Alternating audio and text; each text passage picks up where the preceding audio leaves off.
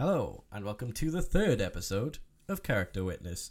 This one's going to be a little bit different this week. I am my own guest. So what's going to happen is we're going to talk about my characters.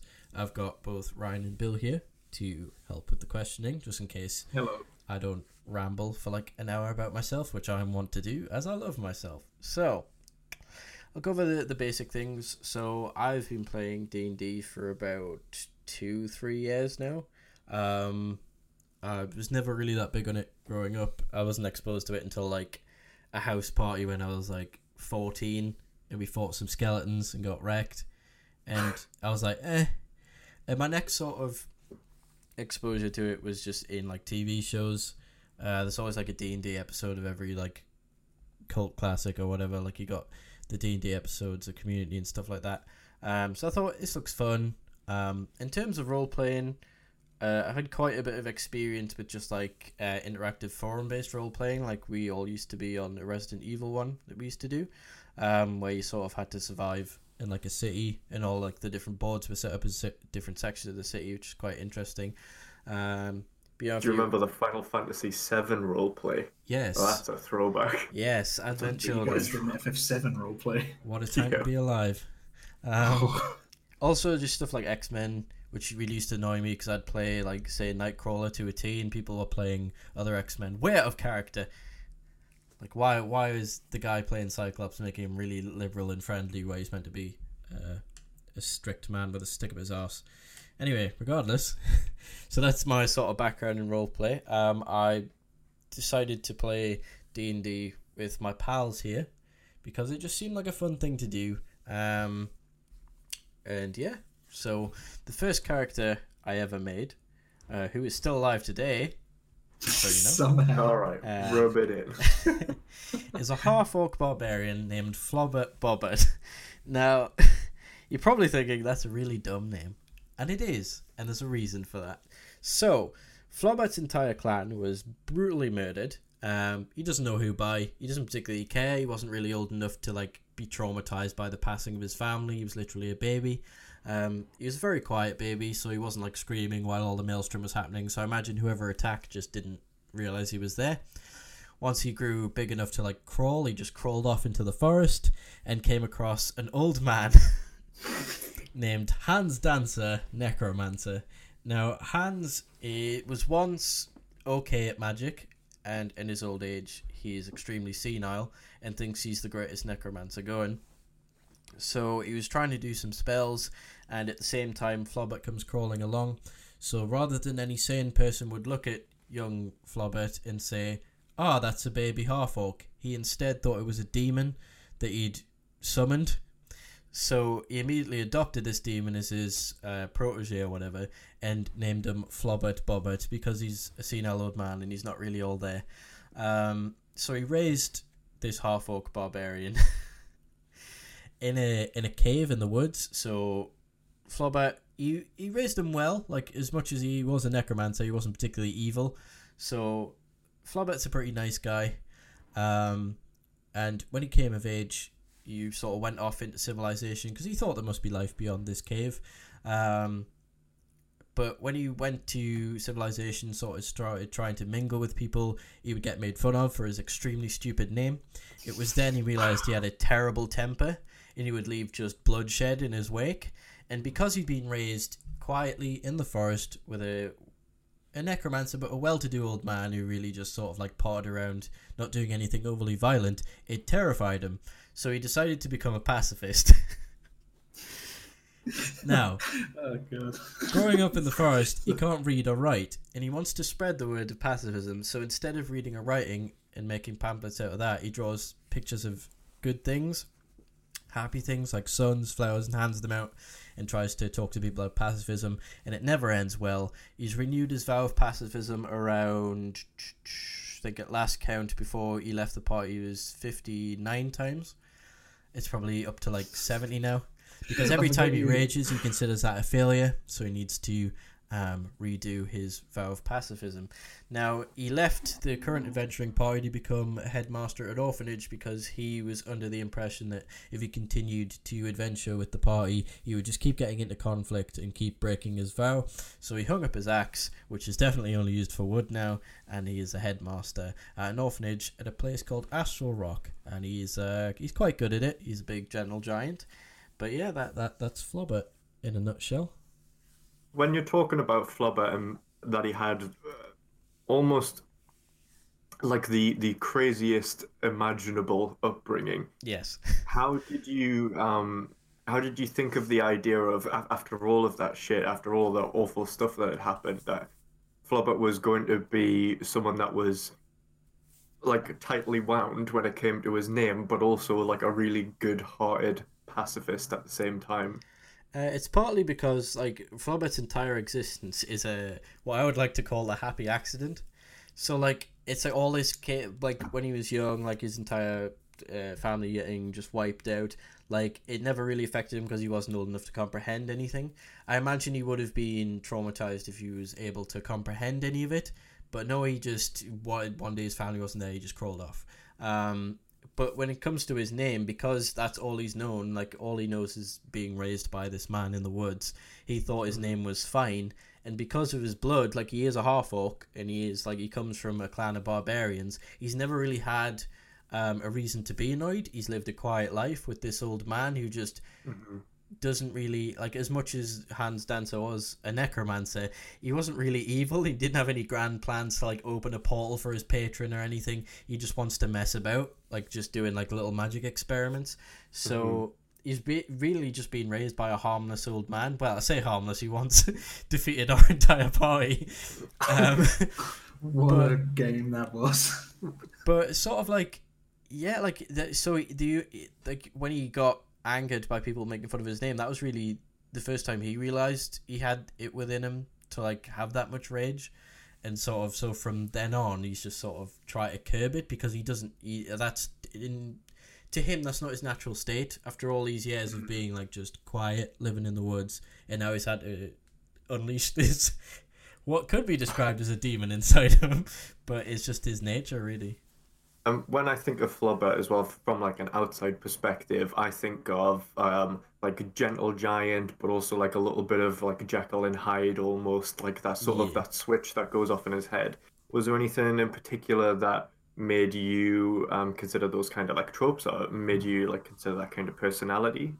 No, honestly, the reason I made him a pacifist is because I didn't think I would care enough about Dungeons and Dragons to keep playing. My whole thing was because firstly I picked a barbarian because they're really simple to play. So I was like, all right, I'll not have to think about too much when creating the character. My mechanics are fairly simple, and also with his pacifist, I did end up using it, but not to like get out of D&D, just to get out of using Flobbart. I was like, if he's a pacifist, if I decide one day this isn't for me, I can just be like, my guy just doesn't agree with what the party's doing, he leaves forever. But it turned out to be a really good, I did enjoy the game, and it turned out to be like a hilarious narrative tool. So it really wasn't with anything in mind, but it does reflect stuff like Jekyll and Hyde, and like sort of like characters like Wolverine or like the Punisher, who can be measured in combat, but like they get to a point where they just balls to the wall, let's just slap everyone's shit in. But yeah, it was originally just a backdoor for me to get out of Dungeons and Dragons in general. Can you imagine if it's just like one day it's just like, you know, Flobbart's just considering being a pacifist forever. Okay, bye guys. Didn't like the first session after the first combat. Yeah, it's in for me. Bye. I don't think I like this rage mechanic. It's too complicated.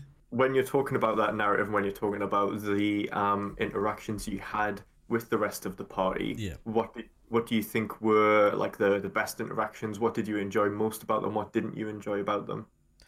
Well, the only thing I would say I didn't enjoy was, well, not I didn't enjoy because I enjoyed the whole process, but like I think the only thing that Flobbart didn't enjoy about the party was sort of like they used to start combat without him even having the chance to promote pacifism. Like, say we would walk into somewhere, I'd be just about to open a dialogue with a bandit and someone would like shoot him with an arrow or some shit, and he'd just be like, oh dear god. Or it would just be a case of outside of the party, someone would like hit him with an arrow and then he'd just go berserk.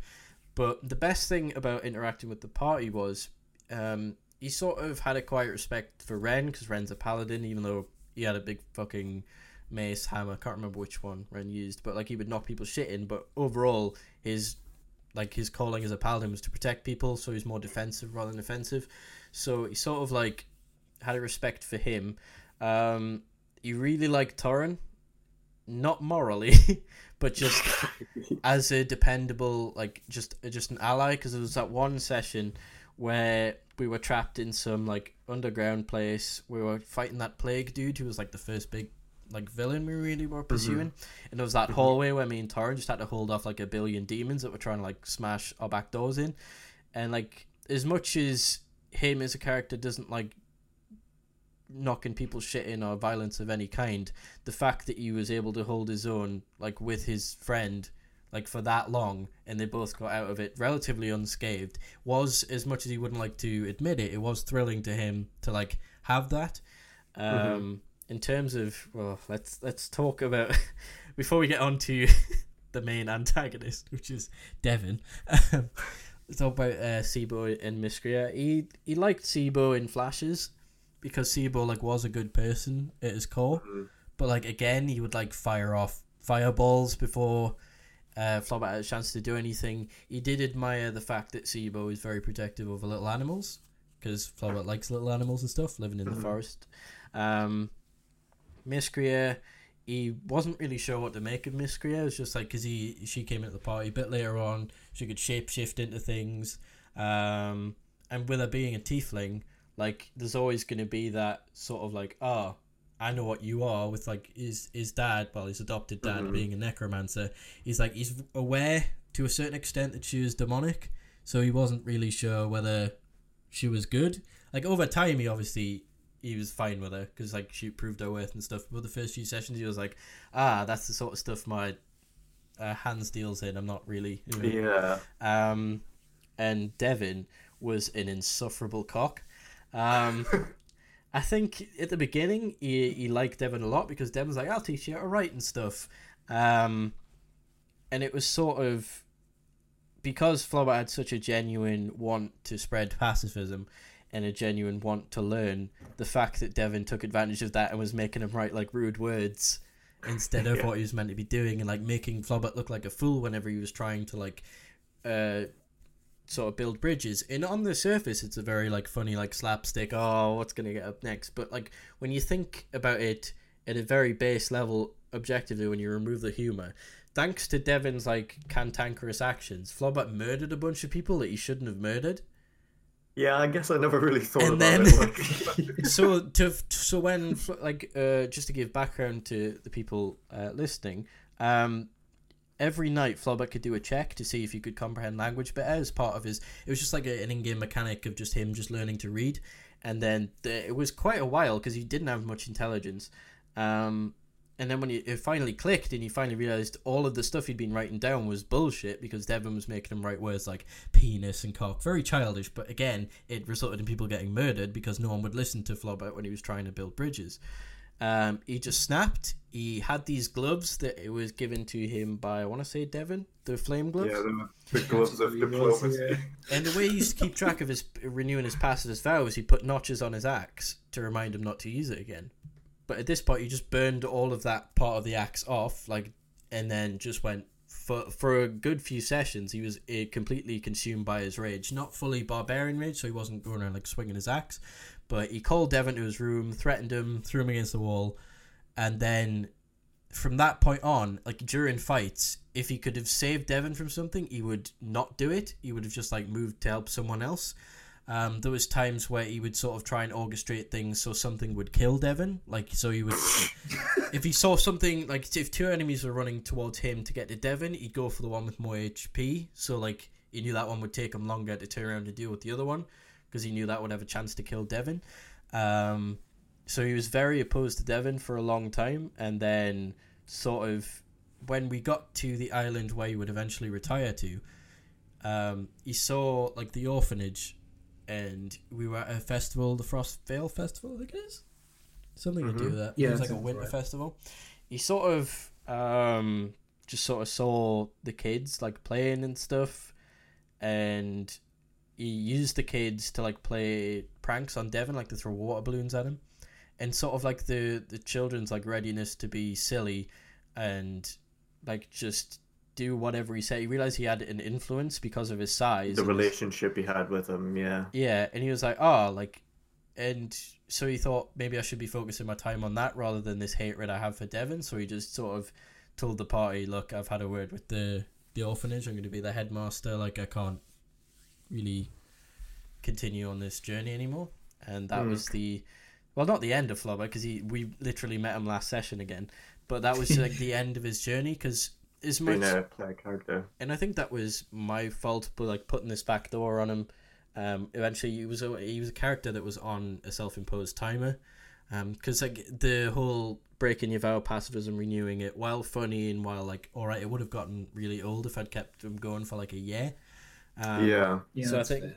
so I think like moving on to another character was probably the best thing to do for Flubber. I never really thought about those people that Flubber would have initially thought were irredeemable, and even though he had tried to, like you said, create a dialogue and trying to get them to put down their weapons, and then it being the worst case scenario and the last resort of having to fight these people, I never thought about that kind of like ruining Flubber's chances of getting a good a good sort of idea of pacifism, because none Yeah. of these guys were approachable about it, and And, that like- being all Devon's fault. And I really wanted to. That's why, like, whenever he did like snap and he was killing people, pardon me, I used to make it as visceral as possible, just to show like the contrast between who he actually wanted to be and who who, because I didn't want him to be defined by his blood. But like, so like say like when he snapped, he was like digging his axe into the ground and just mashing people's faces against the flat bit until they died and shit like that. Because he was just, I wanted it to be like a very stark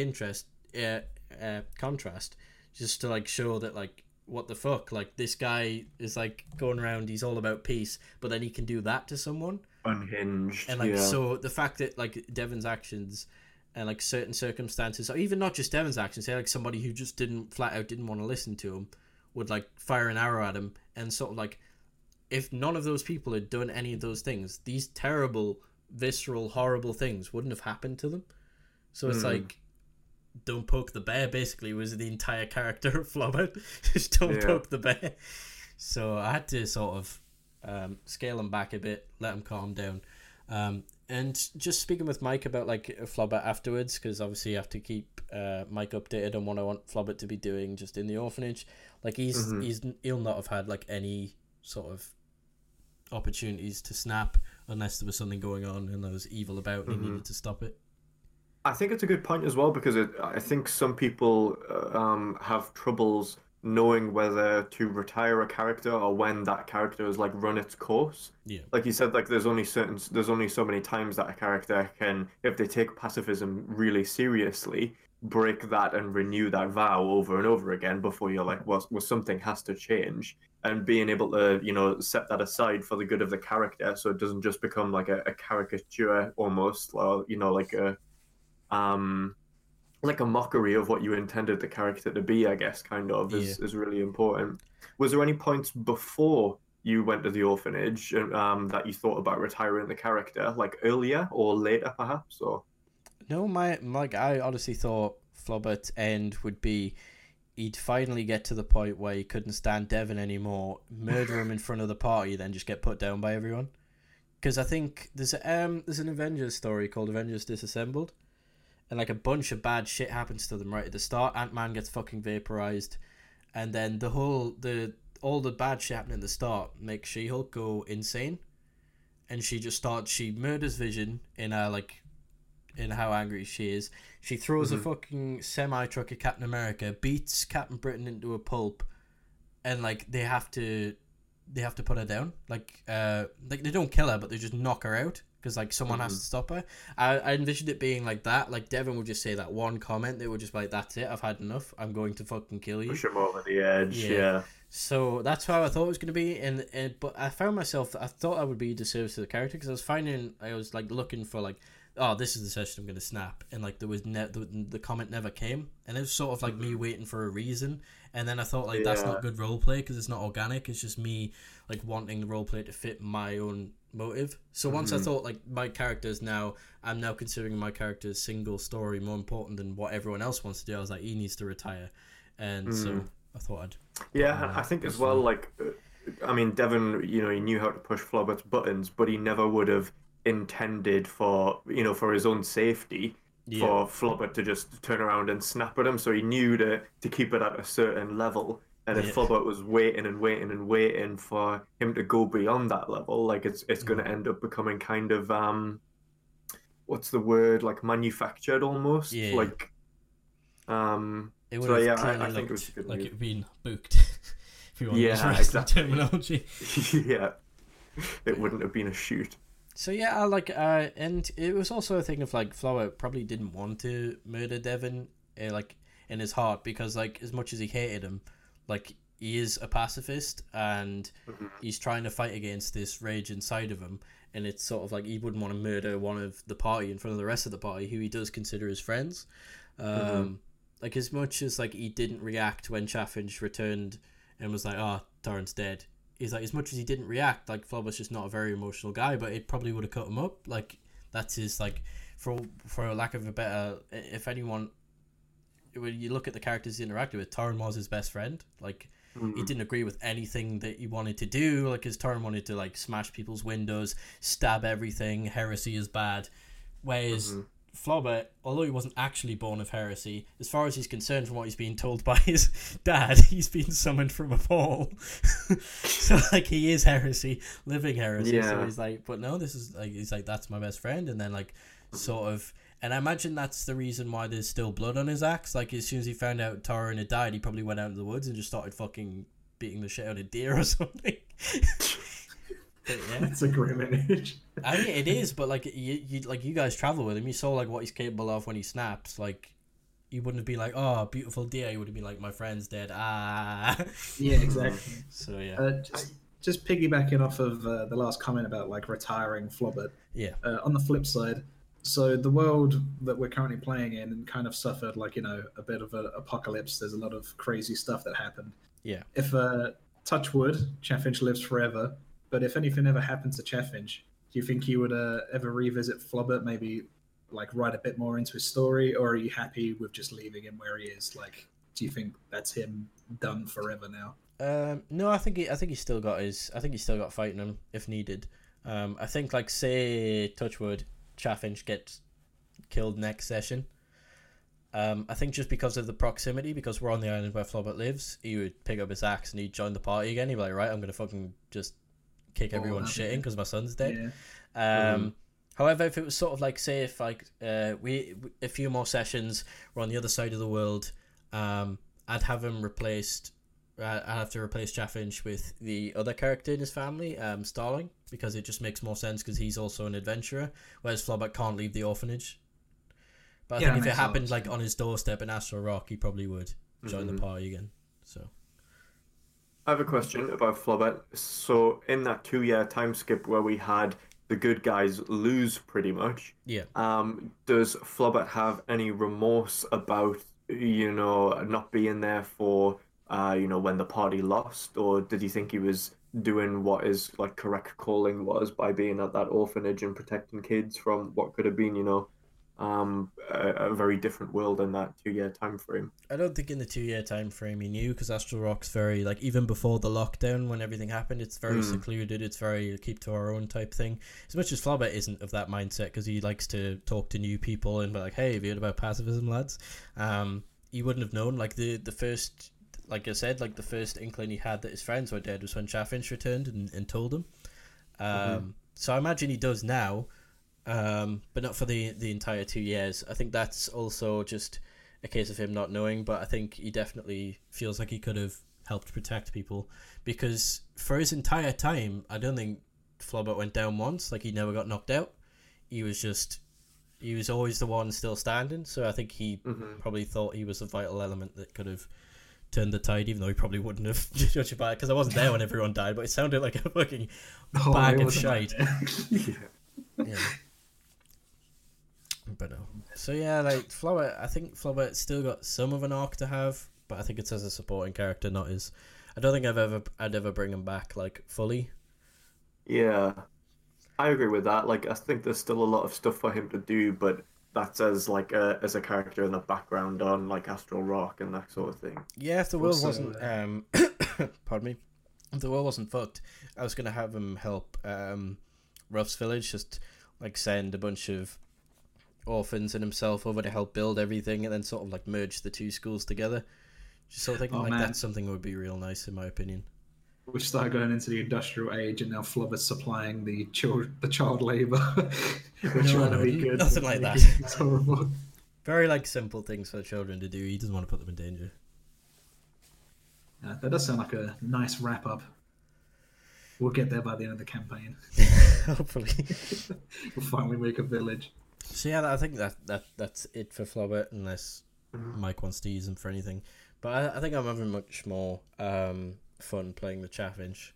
So we'll go on to the Chaffinch, my beautiful boy.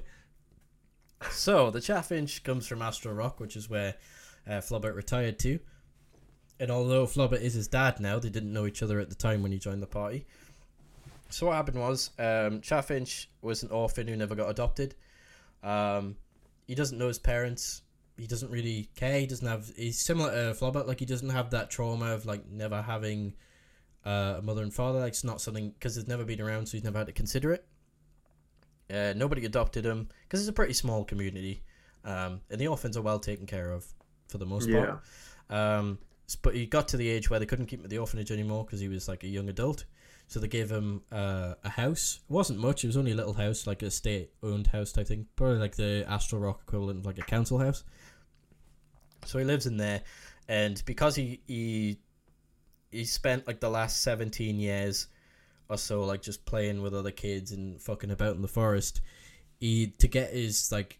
Because he never really grew up, so to get his thrills and stuff, he steals things. So he's like burrowing into people's houses, even though he calls himself the Chaffinch, which is a bird. Yeah. Stealing things, and that's how like even though they didn't know it at the time, they got their first glimpse of him when you went into the guard station to get that item, and like there was a hole in the ground and it was gone.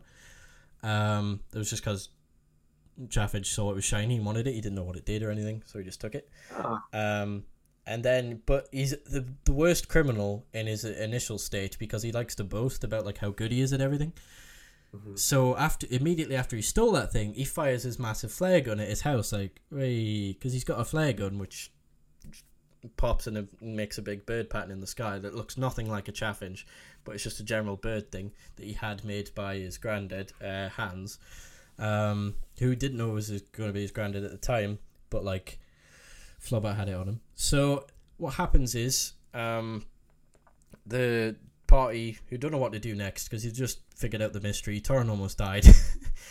Torrin did die. Yeah, it's some downtime. They see just an intriguing bird pattern in the sky, and they meet the Chaffinch in his little shitty shack. And immediately the only person in the party likes him is Sibo. Because they're very similar. They're very loud. They love to boast about their feet and stuff. And yeah, so Chaffinch joins the party and immediately is just in over his head. He's never left Astral Rock in his life. He doesn't believe dragons exist or monsters or anything. The only evils he's ever had to deal with are like guards running away from them. Particularly scary forest animals like bears and stuff. But with him being a wood elf, he's usually like hopping through the trees, so he doesn't really have to deal with it.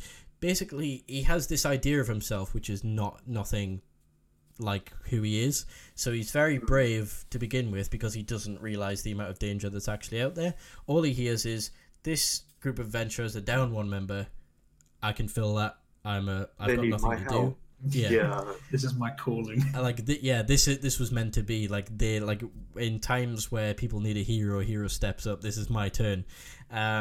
So he just hops on this adventure, and in the first conflict he gets into, he's immediately knocked out by a dragon, or a baby dragon. Sorry, there's a wyvern, I think. Yeah. And so he wakes up after the fight. He's not resurrected. He's brought to, and he's like, this is clearly a man in a suit using pyrotechnics, because he's aware of magicians, and like people who use like, and those like suits where people dress up in. There's like 7 of them, like to make like a dragon. It's usually made of paper mache and stuff like that, and parades and stuff. So he goes to take off the head of this thing to reveal who's underneath, and he pulls, and it's just like muscle and viscera underneath, and he's immediately just starts vomiting.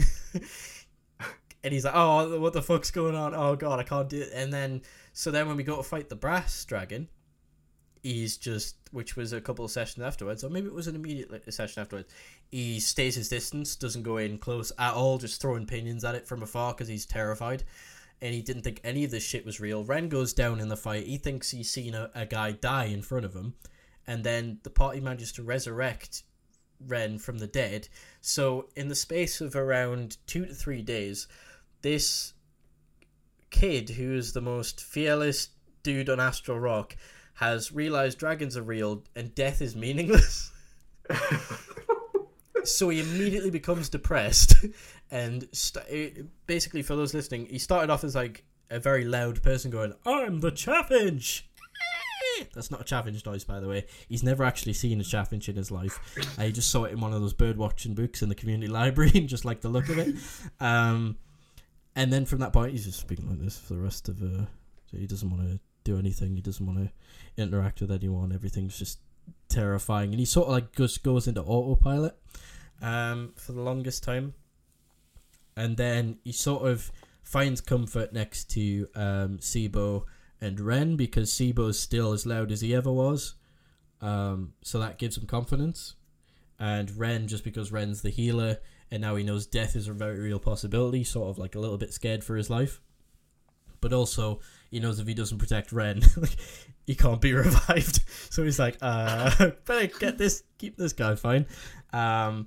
So yeah, and then he just went on autopilot for a while, and he was not clinically, there's no clinics in D&D, but he was just categorically just depressed for a good 7 sessions until the session where he split from the party, because in real life I was moving house and stuff, I was busy for a long time, so I couldn't play for a while, and we were tracking down a bad guy. And then there was sort of like a moral dilemma where we need to get this information out of this guy, but everyone was saying, not everyone, but half the party was saying we should kill him afterwards in case he goes and tells anyone. Whereas me, Ren, and surprisingly Sibo, who sometimes goes along with those things, was like, no, that's not, because this dude was fucked. He's like, we've got his information. He wasn't really anyone important. He was just like a scrub who was delivering like information. So we're like, I think he's had enough. Like, if he knows that we beat the shit out of him, he'll know it'll happen again if he continues. Like, you should turn his life around, or at least give him a chance to. And then Devin agreed. He was like, yeah, of course, and then went over and then just slit his throat anyway. And that enraged Chaffinch. So he comes out of this sort of like, and he wasn't particularly vocal in the argument to begin with. He was just like, no, I agree with Ren, because he sees Ren as like, is absolutely correct on all things, because Chaffinch has a very Captain America view of everything. He's like, this is right, this is wrong. Same as Ren. So like he sided with him, and then to have Devin sort of deceive him like that, because undermine him. Yeah, because Chaffinch never got on with Torrin. Torrin tried to kill him on the boat over to their first adventure, and Chaffinch just thought it was a jovial trick and backflipped over him. Was like, haha, Mishkria sort of was tired of him the first time he spoke. But Devin was sort of like neutral to him. Like Devin was also like thought he was a bit of an idiot, but he wasn't like malicious to him, and he wasn't trying to fuck with him like he did with Flobbit. So he like didn't have any negative views of Devin until that point, because he thought like this idea that he had of this guy, because Devin was quite impressive to him because he could do like little bits of magic and stuff like that. And it was during that point where Devin sort of like found a bit of courage, because Flobbit wasn't looming over him anymore, and he was willing to get into the fight, and he had that sword that was like talking to him, if I remember, or was doing something to him. It could like give him fear or something. Yeah, that was one of Devin's things, is that he could. So he's willing to use that, and like he was getting a bit more stuck in. So he just thought like Devin was a cool adventurer, and then to have him like just suddenly just change entirely and cut this dude's throat. And while Chaffinch didn't know that was Devin's nature, like that was all he knew. So he's like sort of like, how the fuck could you do this? And sort of kicked him in the face and just left.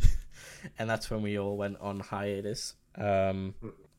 Just before we speed into like the time skip section. I just wanted to roll back a little bit. Yeah. Because you were saying about how you saw how Chaffinch saw the Chaffinch in a book and stuff. Yeah. I was wondering. So obviously he's kind of got like a bit of a superhero like feel about him. Yeah. And I was just wondering, how did you come up with the initial superhero persona and then instantly into just the dilemma of being way out of his head, having like a lot of grief with finding out monsters are real. Was that something you planned from the start, or was this just did this just naturally come up and you thought it'd be fun to do at the time? Initially, just on a very simple level, obviously it's me. I love superheroes. So having a guy in D&D who believes he's a superhero is hilarious. But I think the transition point was just the Chaffinch is just entirely me. He's based on me. Like it was sort of like it was at a time, like, not to get super serious, but it was a time in my life where I just wasn't very happy. So I was just using D&D as a form of like, it was just a free therapy for me. So like it was sort of like I'd been very happy for a good 19 years, I want to say. Life was like a few bad things happened, but bad things happen to everyone. And then like sort of 2015, 16 onwards, I was just hit with depression, and it was just a horrible thing that I didn't fully understand. So sort of like I wanted to give it's sort of like I'd already gotten past it for the most part, but it was a case of like Chaffinch was my way of like vicariously living through someone who had the chance to go back and handle it better. And sort of makes like sense, yeah. So for me, as like for someone who had the majority of their life be cool and chill, everything went right. I mean, I'm poor as shit, but I was always happy. Like I had like nothing wrong with my family. I had lovely upbringing, all that stuff. But then like once things start just dropping around you, it's like, oh, what the fuck? Like it's more I feel it was more of a contrast for me suddenly going on the dip of a roller coaster, whereas I probably might have been able to handle it better if that had been my constant state. I don't know, but that's just my experience. So like to have it, I could only really react to trauma as the Chaffinch, as how I would in real life, as like I become very quiet and closed off, which is entirely not me for the most part. Like I'm a loud idiot bimbo man, so somebody quote that. So it was just that really, and sort of like just using that just to live vicariously through someone, just sort of like, because I feel like the way I handled my initial depression and stuff like that was terrible in real life, so I thought like I'll do better with Chaffinch, with also not shying away from things that were very real to me, because I'm always very, for the first half of what I was going through, didn't want to talk to anyone about it, but I find it's a lot easier when you do talk to people about it. So being able to like just fully express that through a character is fine, and like even to this day, Chaffinch is terribly traumatized by everything, but I think that's an integral part of his character now, because like he doesn't really hide it anymore. Like he's very open about it. So that was sort of like overcome. Yeah, the inspiration behind it was just like what I was dealing with, and also I like superheroes. But to be fair, a lot of people have said that like D&D and just roleplay games in general are very good for like working out emotions that you normally keep bottled up. It's like a safe environment to work through it. Yeah, and it's sort of like a lot of Chaffinch's fears are my own fears. So after the time skip, all of his friends died, and he couldn't keep them safe. So like when Ryan's question earlier about like how did Flobbart feel about not being able to save his friends, like Flobbart was removed because he was in like a sheltered area, like where there's not much news got in or out. Whereas Chaffinch had to confront it head on because he lives in the world. He doesn't live like as soon as he could leave Astral Rock, he took the chance because like life's boring there. So he sort of like he first found out like after that arena fight, like when he returned, and he was just like he ran away from the party. He helped on Whimsdale for a bit. They just started like entering like fighting and kung fu competitions and stuff, just because it was one of his hobbies to become like the best fighter, to make him a better superhero. And then he's like, oh, Mishria's here, where's everyone else? It's like, oh, they're dead, holy shit. Because he was like in his timeline, he'd only just left Sibo. Like he was like, all right, are you going back to the party? Don't feel like I can. It's gonna be a bit awkward with Devon. I'll go over here. I'll see you later. And then he never saw him later. It's weird to think about, because that was actually like a month and a half in game where you just full on went into like, I don't want to say sidekick mode, but it was full on. Because we did, just so people watching know, we did like spreadsheets where we'd message our dungeon master about what we wanted to achieve, and you were very much in the I want to help out Whimsy-Owl, help out Sibo and stuff. I think the only thing that we actively did was Sibo helped teach you how to talk to birds a bit better. Yeah. So it's very much you just went into like, little brother help mode, and then all of a sudden, like a month and a half of friendship is just gone, like in an instant. Yeah, but, and like a part of it is sort of like he was the group's little brother. He was annoying. He's like insufferable at times, but like he never got to be the little brother long enough to learn anything of note. So like that was part of the conflict when he found out everyone was dead. Like he was like, I want to continue their legacy, but I don't. They didn't teach me enough to know how to do it, and that's why he just starts whenever something scary happens. He's still scared of dragons. Whenever there's like a dragon or worm-like creature, he stays at the back. He vomits. He's just he's in a horrible like place in terms of remembering his friends, and like he wants to do right by them, but he doesn't know how. And sort of like, so the only way you really can rationalize it is he's trying his best to keep everyone safe. And we saw it in the session where we were trapped in that alternate dimension and that giant fucking creature was floating towards us. He put himself between it and Mishkria. Like, he wouldn't have been able to do anything. But, like, it's just that instinct of, like, I can't let anybody else die. And I think that's detrimental to him because he's willing to just fucking die now at a moment's notice. And not because he wants to die, but because he part of it is he can't rationalize losing more people, and he thinks that he isn't as important as everyone else because his entire arc is sort of like, I want to emulate all the people I admire, but they're dead. Now I have this new group of people who I admire who are probably more important than me. I need to facilitate them doing all the great things they do, and if that means I have to fucking die, then I've got to fucking die. Following from that, this is from like the outside looking in, so feel free to correct me, but we did a section where we went to the Feywild to help out a character that our friend David plays called Sid. He had like a journey. Yeah, I feel like because obviously like Chaffinch having trauma has never been too hidden because obviously it came out in like the second or third session where Chaffinch was part of the group. I always felt like the Feywild was really big for the Chaffinch because it felt like some Silent Hill dream sequence where you kind of had to face a lot of fears. And like there were moments where you're having like proper breakdowns and stuff. I was just wondering, was that your plan going into the Feywild, or did you want to do this beforehand or afterwards? Did it just feel like a good time to work through it a bit more? Because I feel like that was a really big section where Chaffinch, like his personality, I don't want to say changed, but he definitely got a lot stronger in how to deal with things and how to let things go. Yeah, because so it wasn't my plan to do anything in the Feywild. It was just Sid's story, and I was like, okay. But like there was so many sections in the Feywild to deal with like sacrifice and stuff, and that's now Chaffinch's character. So like especially the bit where there was that large stone door to get through to finally meet the people that Sid, the red elves that Sid needed to talk to find his family and stuff like that. And it was like, sacrifice all your memories. And that was Chaffinch nearly had a heart attack because he was like, I can just get rid of all these memories. I can stop feeling this way. I'll be fine.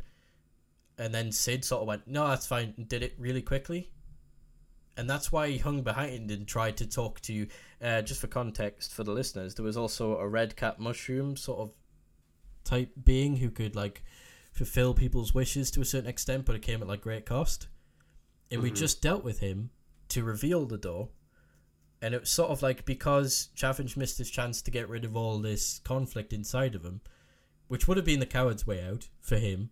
But he was reaching, like he'd just seen like spectral versions of his friends, not once, but you would see them again later on before the big battle with that demon, like which is, so I'll circle back to this point, but it's stuff to do because he's half monk and he's like, well, not half monk, he's like 9/10 monk and 1/10 mystic, and that was a big mistake for him, and I'll circle back around for that. But like, so he missed that, and then he sort of like lingered behind on the door and was like, Mr. Redcap dude, can you bring my friends back from the dead? And then the Redcap said something cryptic, which was along the lines of yes, but it would have been like a caveat or something, like they wouldn't have come back. It would have just been like some sort of like trick, you know, like let's take Ghost Rider for example. Like when he's like, "Oh, if you save my dad from the crash today, I'll become the spirit of vengeance." And he like his dad survives a crash and dies of cancer like 2 days later. It's like it would have been something like that. So he managed to like, no, it's not worth it, and just went in. But what happening in the Feywild, and what still happens now, but because he's sort of like that experience has strengthened him. He went off to the Mystics, which was never his destiny. That was meant to be Flobbert's, because the monks for that specific school approached Flobbert because their powers in this particular world sort of lean towards pacifism. It's using mysticism to protect and preserve things. Oh, that's super interesting. So I just remembered that Flobbert was visited by him. During the time skip where Flobbert went back to the island and was when Chaffinch back to the island, was adopted by Flobbert. He got to know him, learned about all of like his adventures with the party, and he was like, "Oh, and I got given this leaflet one time." So all that Chaffinch saw was like, leaflet, more powers. I'm going to be able to protect my friends better if I have more powers. Went off, sort of learned everything, but because it's a very mind-based thing, like it's telepathy, it's psionics and stuff, to do that to someone who already has a large amount of trauma, he now sees Sibo like every now and then. Like when he talks to himself, he's not talking to himself, he's talking to Ren and Sibo. They're not actually them, but like he thinks it's them. And they don't lead him astray. It's like not like some weird demonic versions of them. It's like, stab Ruff in the back.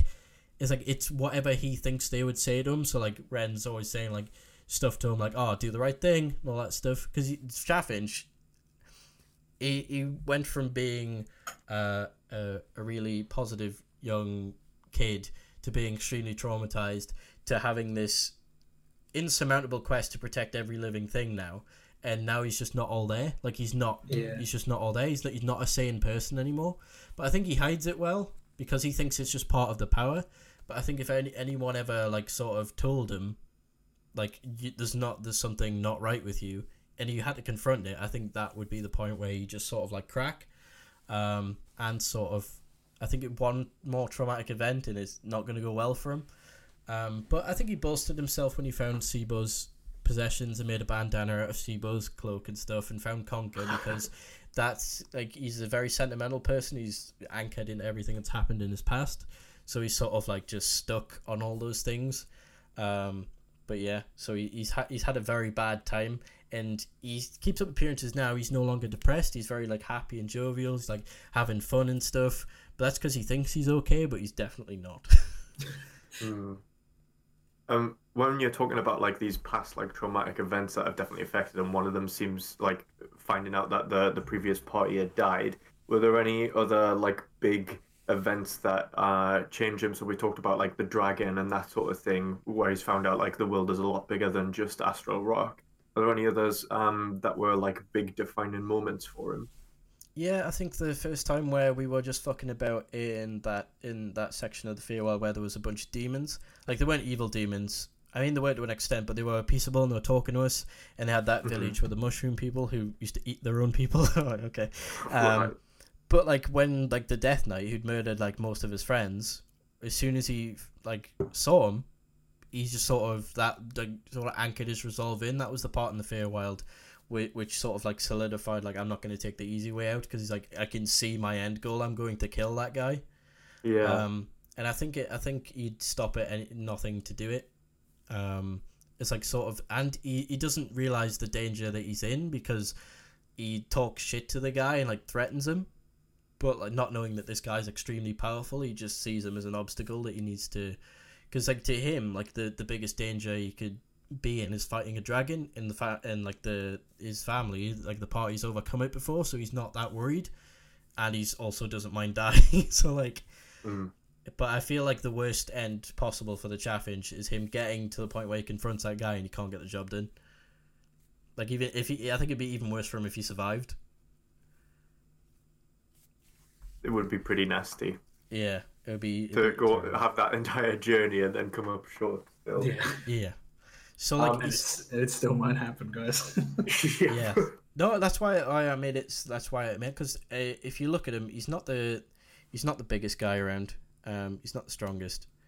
He doesn't have much HP for a monk.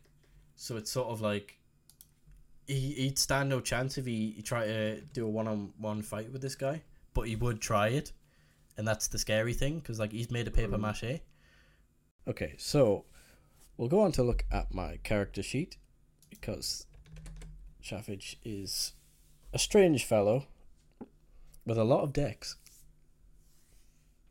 Too much decks. Wow. That's You can never have ridiculous too amount of much decks. decks. Yeah, Dex my is character sheet so currently good in says fifth 11, edition. but he's level 12. So Man, just having a flick through. hell Well, you got What's 16 interesting- strength. Yeah, I was Yeah. gonna say normally if you go for a monk, it's usually an either or. You pick a strength or a dexterity. You only Mhm. benefit from having one high. So what made you choose, to be so physically gifted? I think it was just for his background.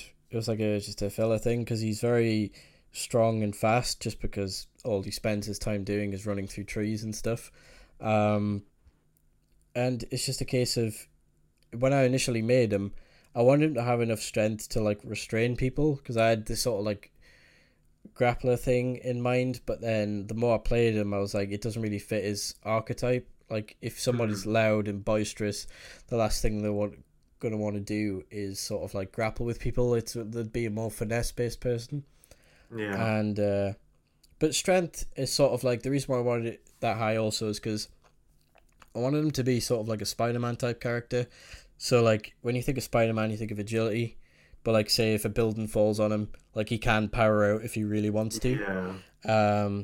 So it's just like classic street level superhero stats, like a Daredevil or a Spider-Man type dude, because he hasn't got any like special training until he like joined the Mystics, so that wasn't until he was like level 9. So like he's just all he could really train himself with was whatever he had around him, and yeah, charisma is at an 8 because he's insufferable. While he is very talkative and very loud, that sort of makes him abrasive rather than endearing, unless he meets someone like Sibo who's similar to him. Mm-hmm. And was that the reason why you've took like no like charisma proficiencies? Because I always thought he might have like a maybe like a persuasion proficiency or something like that. So even though he's boisterous and loud, he might still be able to convince someone through his good deeds or through No, honesty. because he's so arrogant. When he does do something good, it sort of like removes any sort of credibility he has right away. So like, say if you were wearing a bag in the street, somebody ran past, snatched it, somebody stopped them, and the entire time they were giving you the bag back, they're like, wow, that was great, wasn't it? Did you see me do that? That was fucking amazing. Wow, aren't I good? You'd be like, yeah, mate, thanks. You wouldn't be endeared to that person. You'd say thank you, Yeah. obviously. You'd be thankful that he did it, but you wouldn't really trust him, and you would be like, it would just be annoying. So he is that type of person. He's not that way much anymore. He sort of uses his arrogance to try and inspire confidence, even though he's been coloured by the group or by both groups as just being overly loud and not really knowing what he's doing, which is fairly true for the most part.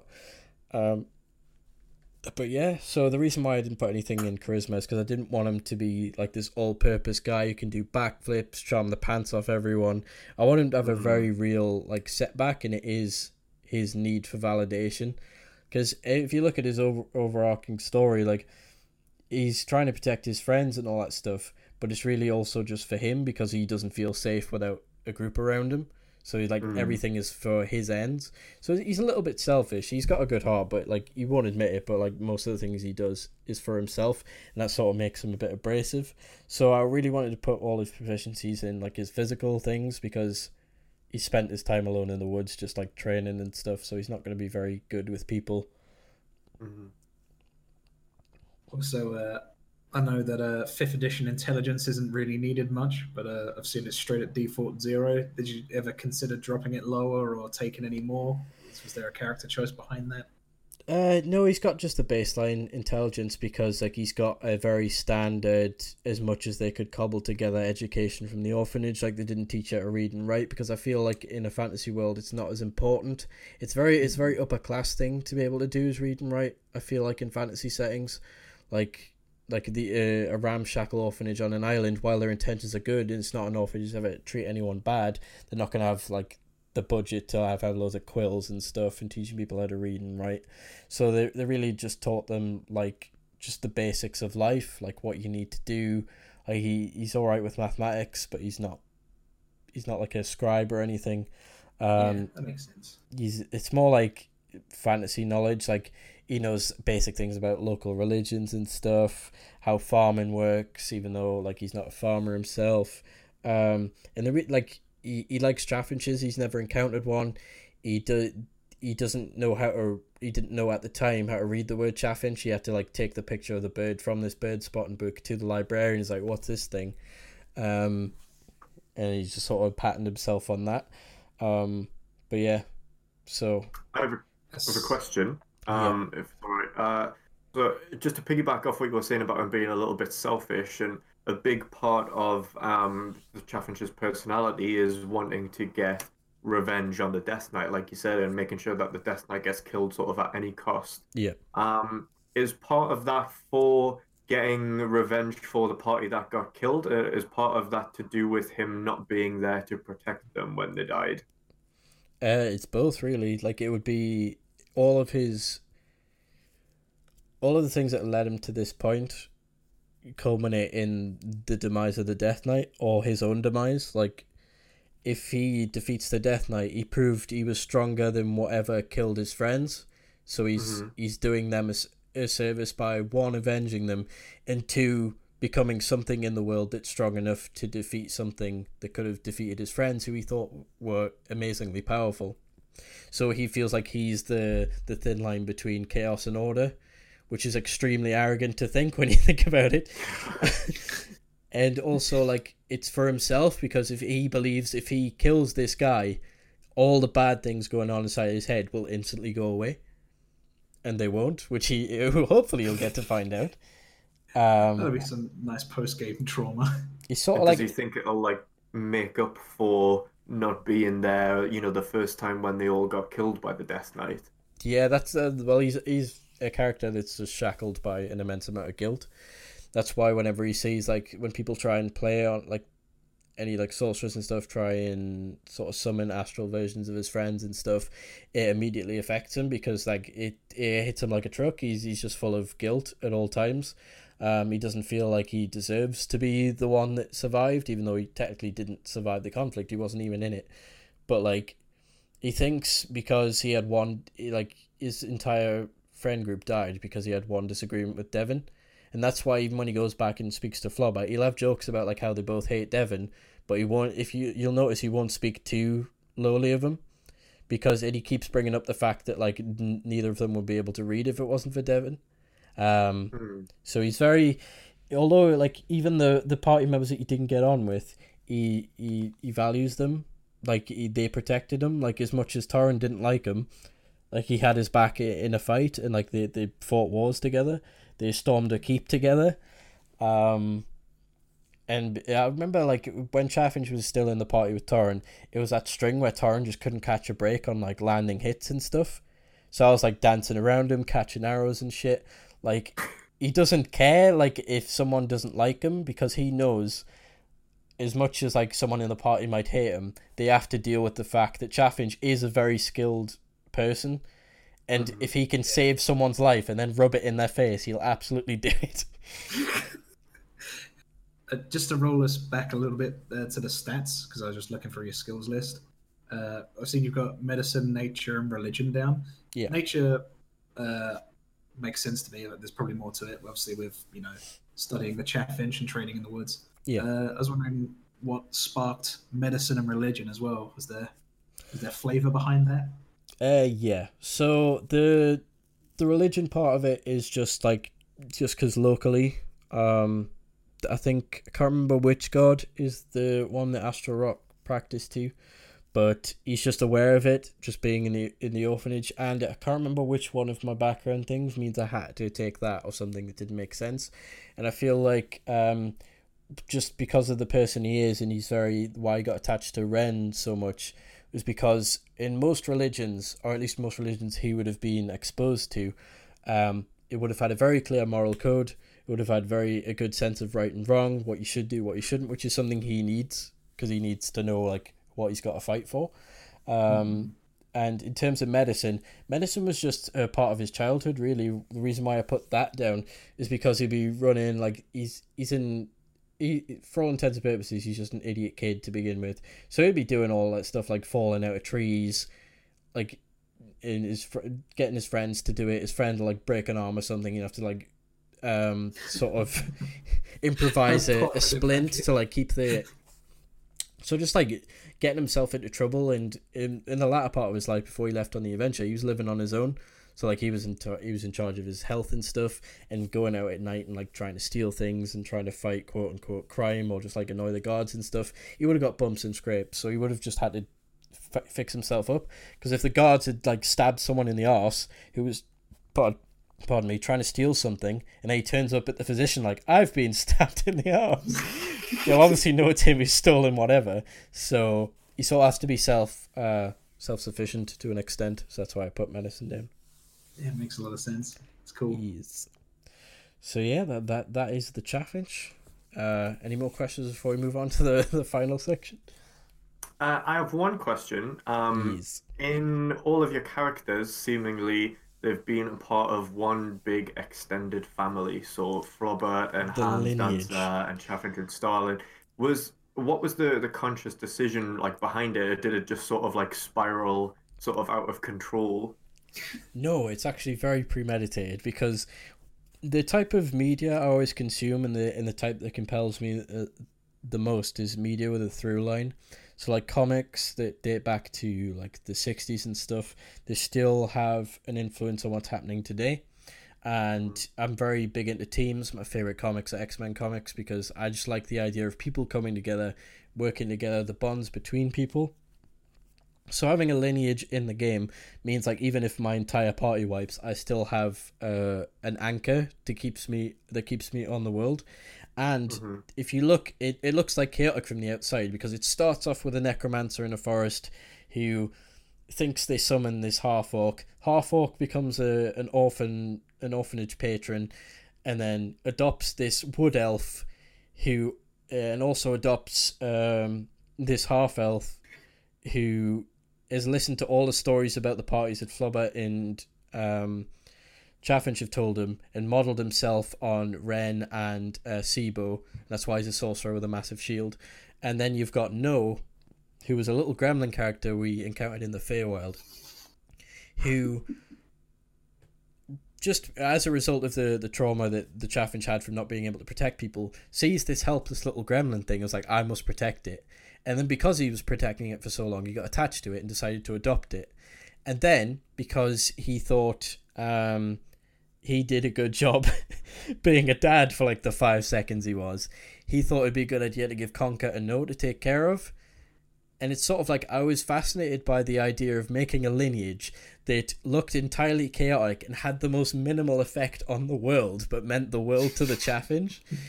Yeah. Because I didn't want to go, oh, my bloodline's the greatest in the entire game. We come from kings and stuff, and then Mike has to acquiesce to my made-up bloodline for his plot. I wanted to make a legacy that means absolutely nothing to anyone but me. Just as a side note, it's kind of, I approached Sibo and Ruff in the same way, who we talked about in the last session. There's something really fun about being so far removed from the main plot, but feeling like your character has like a long line of history that means nothing to most people, apart from like their own family. And I've always just liked the idea that none of them are actually related. It's just like people who like come together and they form bonds strong enough that they want to be part of a family. In this case, that's the central part of Chaffinch's characters. He considers his party his family as well. And it's sort of like, I really like the idea that we can touch all areas of the world all over. Like, we'll go to some random place and there'll be this artifact that looks like something that Hans might have done something with. The monks that approach Frobbert live on some other island all the way out, but Chaffinch has also been there. it's just things like that. Like everything I consume, I enjoy a consistent like universe. Like even when I watch wrestling, my favorite novels are the Romance of the Three Kingdoms, which spans like so many years of Chinese history and all the families and all the lineages and stuff like that. I just find that fascinating. I don't like the idea of just like plonking a character down and then if they die, like that's it. That's just nothing. Like I don't want them to be the most important thing to ever happen to Mike's campaign, but it's nice to like have those little lore things every now and then. Would be like rooted in the environment and stuff as well. Yeah. Speaking of lore stuff as well, so he was just saying about obviously like the family lineage. Have you planned much stuff with what Hans Dancer has done with his life, or is it very basic and you've just left it up to Mike to mess around with things?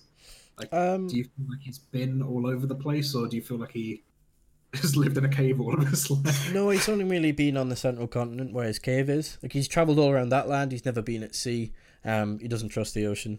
I think that's where his patron lives. Like it's a very Cthulhu type. So he's scared of his own patron, so he doesn't want to go anywhere near the water. But no, I think the only other thing he's affected, which hasn't got anything to do with the family, was that one shot where I made that serial killer bloke who had that hex tech on. That Hans had like, it's got Hans' signature on it, like he made it. It's all connected. Yeah, because I like to connect nearly all my characters. I just find it hilarious. That something that Hans has made is accidentally it's not accident, it's premeditated for that guy to kill people, but Hans wouldn't have made it to kill anyone because he's, as much as he is crazy, he's not evil. But yeah. Nice. Sexy. So the only thing we have to discuss now is the future, whether I have any sort of characters planned. And I have 2 characters planned, which I think will be hilarious. The first one is sort of like, it's sort of subconsciously, I didn't realise I'd stolen this idea, but it was definitely stolen when it was pointed out to me. But Laura was talking about making a private eye character for that GTA No Pixel thing, that online role-playing GTA thing. So I was like, I got that in the back of my head, like private eye. So I had this idea to make this half fairy dude. I would have to like homebrew the race with Mike or whoever is the DM next time if Chaffage survives to the end of this campaign, where he's just like, he's half fairy. He's called like Oberon Jenkins or Oberon Boba or something like that. Nice reference there, bro. I appreciate that. And like he's just a massive douchebag. Like he's a private eye and he goes around and he's not a private eye out of any sort of sense of service. He just loves just messy information. And like he'd speak in like a typical like we gotta get in the car, see, that type voice. And he'd like just be an absolute cock to everyone. He's like say if he arrived on a scene where like somebody had been killed, he'd like go up to like the local farm, like, hey, what's going on over here, boy? Are these your apples? And like push the apples out of his hand and be like, pick up your apples, man. What happened here, buddy? Would you know anything about this murder? Would you lean into like the gritty noir style detective? That's exactly the type. But like he's a massive dick. He'll get beaten up by everyone. He'll not be physically strong. He'll just be just a shit. And like he'd be like, I don't know if anyone of you watched, but I'll bring it back to wrestling vaguely. But did anyone watch this year's SummerSlam? I did. You know when Goldberg beat Dolph Ziggler in like a minute? Yeah. And then he goes up the ramp. Dolph Ziggler's like, you coward, and you couldn't defeat me man to man. Comes down, spears him again. Yeah. Then he's like, anyone could get lucky twice. Like, I wanted to be that type of character. Just like somebody who's just an unrepentant dick. I don't think he'd last that long. But I just think it'd be hilarious just to play that kind of just shit that everyone wants to punch in the face. I guess, like, to a certain extent, Devin was sort of like that in flashes. But...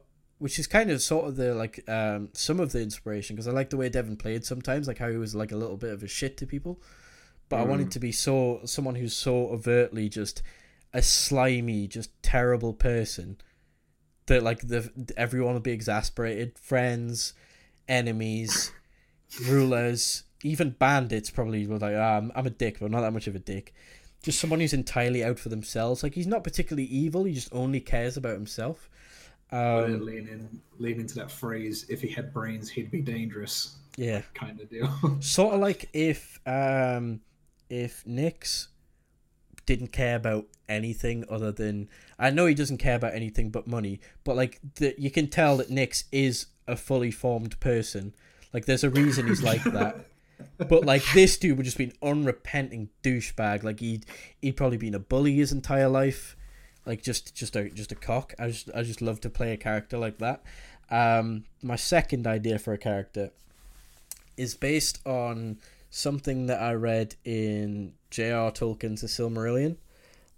So the first few chapters are about like the gods and like how they form the world, and like how some gods are evil, some gods aren't. And apparently one of the good guys, I say in quotation marks, is a storm god who lives on the coast and murders people for fun by creating storms every now and then.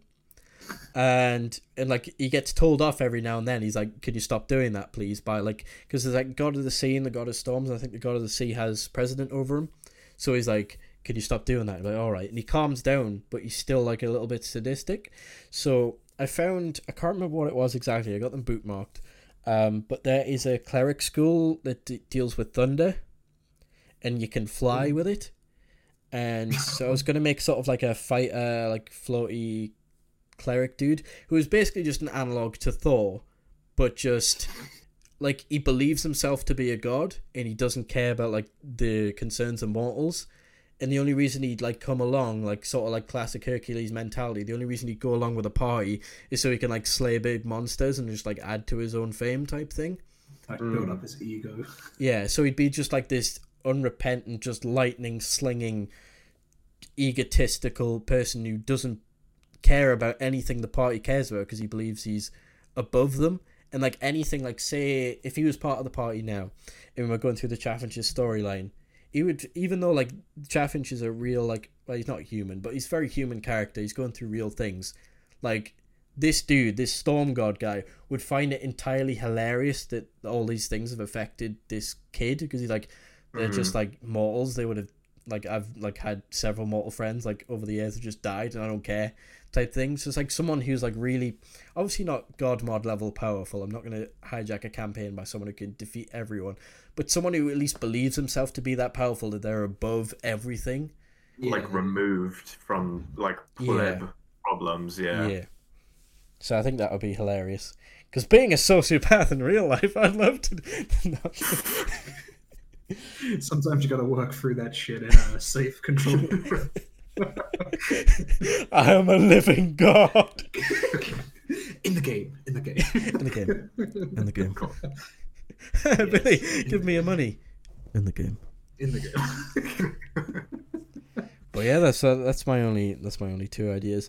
I think if, like we touched on earlier when we were talking about Flobbit, I think if Chaffinch dies before the end of this campaign, I'll either have Flobbit take his place or Starling as a little brother. Starling I don't think would be able to help at all, but I just think he's a hilarious character. Just like the fact that he's so bad at magic, he has to write his spells on his shield, and the fact that he's a sorcerer and like one bad roll he could explode the entire party and himself is so hilarious to me, because all of his fighter things deal with protecting people. So like he'll spend like a couple of sessions protecting people and then ignite a level 7 fireball on his own head and kill everyone.